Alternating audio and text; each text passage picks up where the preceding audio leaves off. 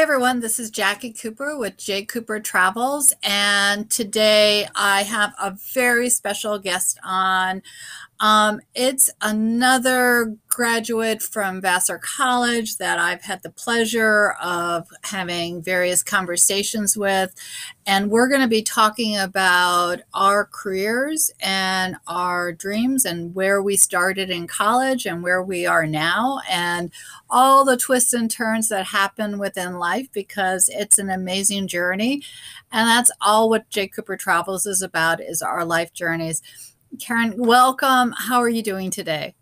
I'm doing great. Thank you for having me. Yeah, no, I'm super excited. I mean, we graduated maybe different years, but we were at the same college and had very interesting experiences. My major was science, technology, and society, which is a blend of both poli-sci, philosophy, and various sciences. What was your major? Biology and Africana studies. But And I found my way to science, technology, and society by my senior year. yeah, you did. Yes. So what drew you to your major? I know for me, I knew I was going to go two paths. I was either going to be a lawyer or a research scientist. And I learned early that as much as I love science, I wasn't good in the hard sciences. So I looked at a major that could kind of blend and overlap both the policy side of things and my interest in bioethics, and also just all the current new technologies, or at least it was new back then. Now it's kind of Old. commonplace. Yeah. It's old. So how did you kind of navigate? Because I know we both have similar interests. Right. I entered Vassar pre-med. I was intent on being an anesthesiologist. And I declared biology. By sophomore year, though, I stopped liking the comparative anatomy and dissecting part of the science. So I knew medical school was out. But like you, I continued to still love science, but I became interested in the social science part of it. And that's when I developed my Africana Studies double major. And in the process of that, began to be exposed to some of the global issues that touch upon science, health, law, political science. And that's how I ended up taking a course in the Science Technology Society curriculum, which introduced me to bioethics. And that is what I then went into graduate study after Vassar. I didn't completely forget medicine, because obviously medical ethics is a significant part of what my focus was. And then after that, because I still didn't know how was I going to get a job, I decided to go to law school. And no surprise, my specialty is medical law. So I still kind of connected everything in a really weird way, but it became my career for 20, almost now 30 years. I know, it's fascinating. As much as I love law, I didn't take the route of I was in a law firm, but I didn't go into the courtroom. But I went more into the healthcare consulting side and navigated a little bit differently. But I still always was fascinated with how law impacts the area. And what I'm doing now is I navigated into special ed teaching because of my love of brain science and also my understanding of how law is important and my interest at some point in advocating for kids in this area. So, again, you can have one interest and it can kind of take you different ways. For your experience in your legal field, how have you found it in terms of being a woman in this profession and being in both law firms, courtrooms, any which way? Well, I would have to take that question in decades. In the very beginning, I graduated in 1991, and I went into work in a firm that was a boutique firm in the medical malpractice defense area. And it was a small group that was very supportive. So within that group, I had no concerns, no issues. I was very supported. I was given great opportunities. It was a diverse firm, so we had minority representation as partners, and that allowed me to get a push. Outside of the firm, though, I had to deal with one, being young, and being a woman. I was always the court reporter. Whenever I walked in a room, oh, are you the court reporter? No, I'm actually the attorney about to take your deposition. Now sit down. So I had to constantly assert myself in that way.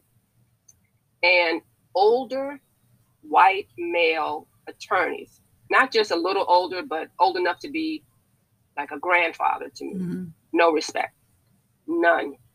They would go around me to, my senior partners, and just like question my decision making, until my senior partners were like, no, she's making these decisions, so you have to listen to what she has to say. My senior partners didn't have to do that, but because they did, I think that helped me to establish my own reputation. And I did go in the courtroom, and even though judges would have one judge who say, counsel and Karen, I wasn't even Miss Turner, I was Karen. So, but that, you deal with it, and you prove that you deserve to be where you are by doing a great job.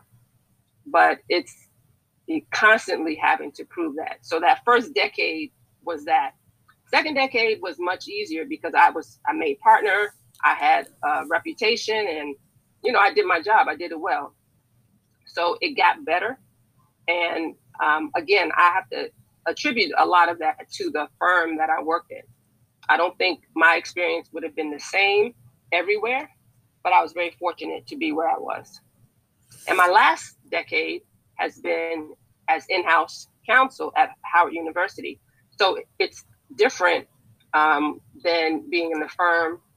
The rat race is gone. It's much more of a place where I can just work. I don't have to prove myself to anybody.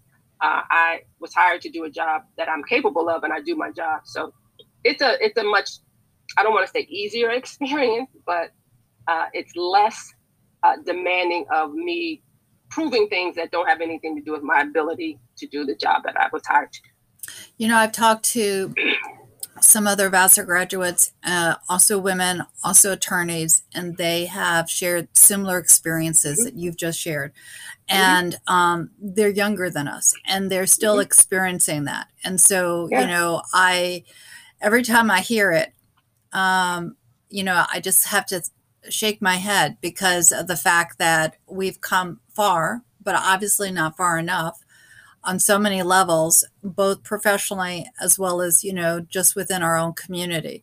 So, so for you, for myself, for everyone else who is listening, I applaud you in terms of what you've done, because you've laid the stepping stones for those who are coming after you.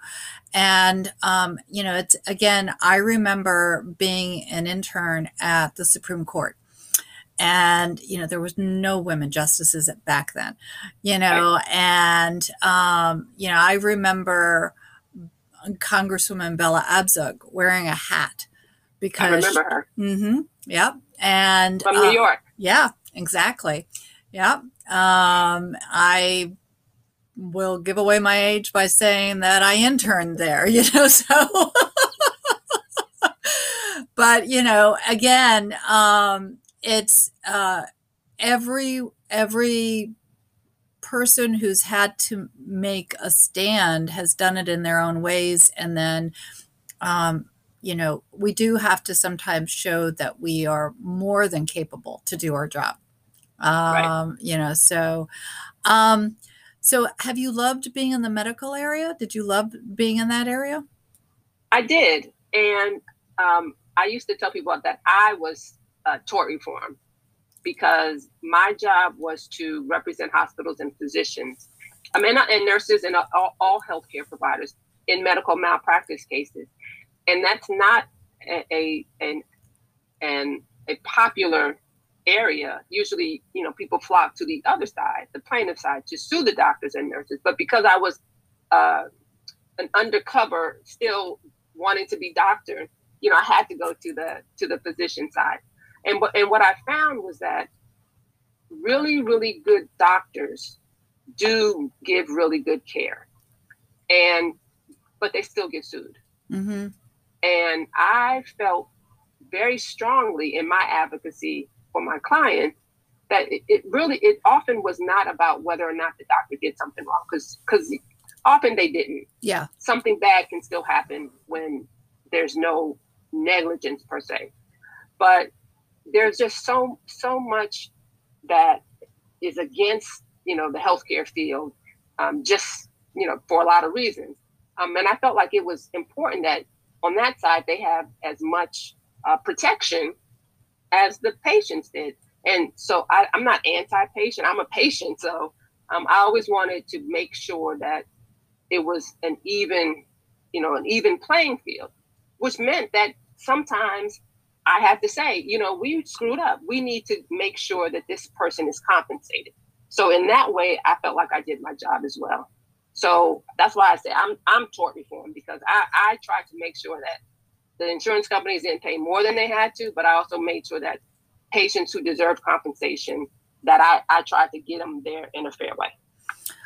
So I did enjoy it. And I work at a hospital now, and I still enjoy it. I totally understand what you're saying about the balance, because in my role in the special education field, I can see how at times, whenever I decide to leave as a teacher, that I would be advocating on behalf of the special education teacher, because there are many things that we do correctly, but then sometimes it's viewed as maybe not, but we actually are being advocates for the child. On the flip side, there are sometimes times that I would be advocating for the child, because sometimes there were things that were going on that maybe should not have. So I can see how wearing both hats, in our minds, and just, how we kind of support the positivity within our fields. So now I know that you and I are going to have continuing conversations, because for those that are listening right now, definitely make sure that you continue on to the second part of this episode, because Karen has had some very interesting life experiences, and she has had a dream to do something that she finally dived into. Karen, why don't you kind of do a teaser as to what your dream was, and what we're going to be talking about next? I had a dream that I would actually write a novel and publish it so that it can be seen by the world. And I kind of did that. And so for those that are interested in learning more about her novel, which I think is it's going to be really great to be to reading it, we're going to be having a second episode. But before we sign off on this one, you've had many experiences over the years. What sort of inspirational tips or thoughts would you like to share with those that might be listening, whether it's, going into the legal field or any other life lessons that you've learned over time? Each of us, as we kind of navigate, we kind of, if we were to go back to our younger selves, kind of, give ourselves a different message to think about. What kind of message would you like to share with others? I think it would be believing in yourself. That is the beginning of other people seeing you and believing in you. It has to start from within, and dream big. We hold ourselves back by the smallness of our dreams. And if I were to tell my younger self anything, I would tell my younger self to dream bigger and not to be afraid to dream bigger.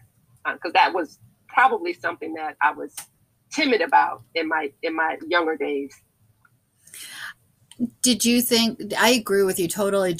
How do you think your experience at Vassar helped you in terms of developing your self empowerment and awareness and your career paths down the road? I think Vassar was helpful for me in helping to frame my mind to think more intellectually and more critically, and challenging me to deal with complicated uh, interpersonal issues. Vassar was a great place to learn, a great 4 years, but we had some challenges. It was not anything necessarily related to Vassar itself, but there were people that I didn't get along with, but I lived in close proximity with them because it's a residential campus. I was introduced to political demonstrations. We protested apartheid. That was the issue, and I think at the beginning of the HIV awareness, so we were also very active in that movement. Vassar gave me the very best friends that I could have asked for. So that has helped me in every phase of my life, because your friendships are what can sometimes hold you up when nothing else will. So that's the other contribution that Vassar gave me. Not to mention, I can just say, "Oh, I went to Vassar," and people are impressed by that. I don't know. It just kind of gets you in a door sometimes. So I understand and I agree. I had a very welcoming experience at Vassar. I went young. I was only 16 when I went. And so for me, I had no clue what college was all about, so, and I was in Strong for 3 years and then I went to Maine. And again, like you said, the friendships, the demonstrations, the issues, the learning how to speak your mind when you believed in. I remember even taking trips with with some of the political science department, I think it was. I remember going down on the mall and demonstrating for the ERA, in white dresses and, other political issues, that just, now I'm thinking back, and again, we still have so much more to make progress on, but thinking about taking a stand for what you believe, I think is really important. definitely.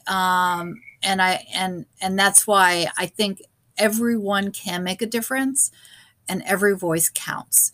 Yes. So, that's one of the things that I remember, coming away from the college with the idea that even if you think that, and I say you for me, even if I think my voice is small, every action makes an impact. So, Definitely.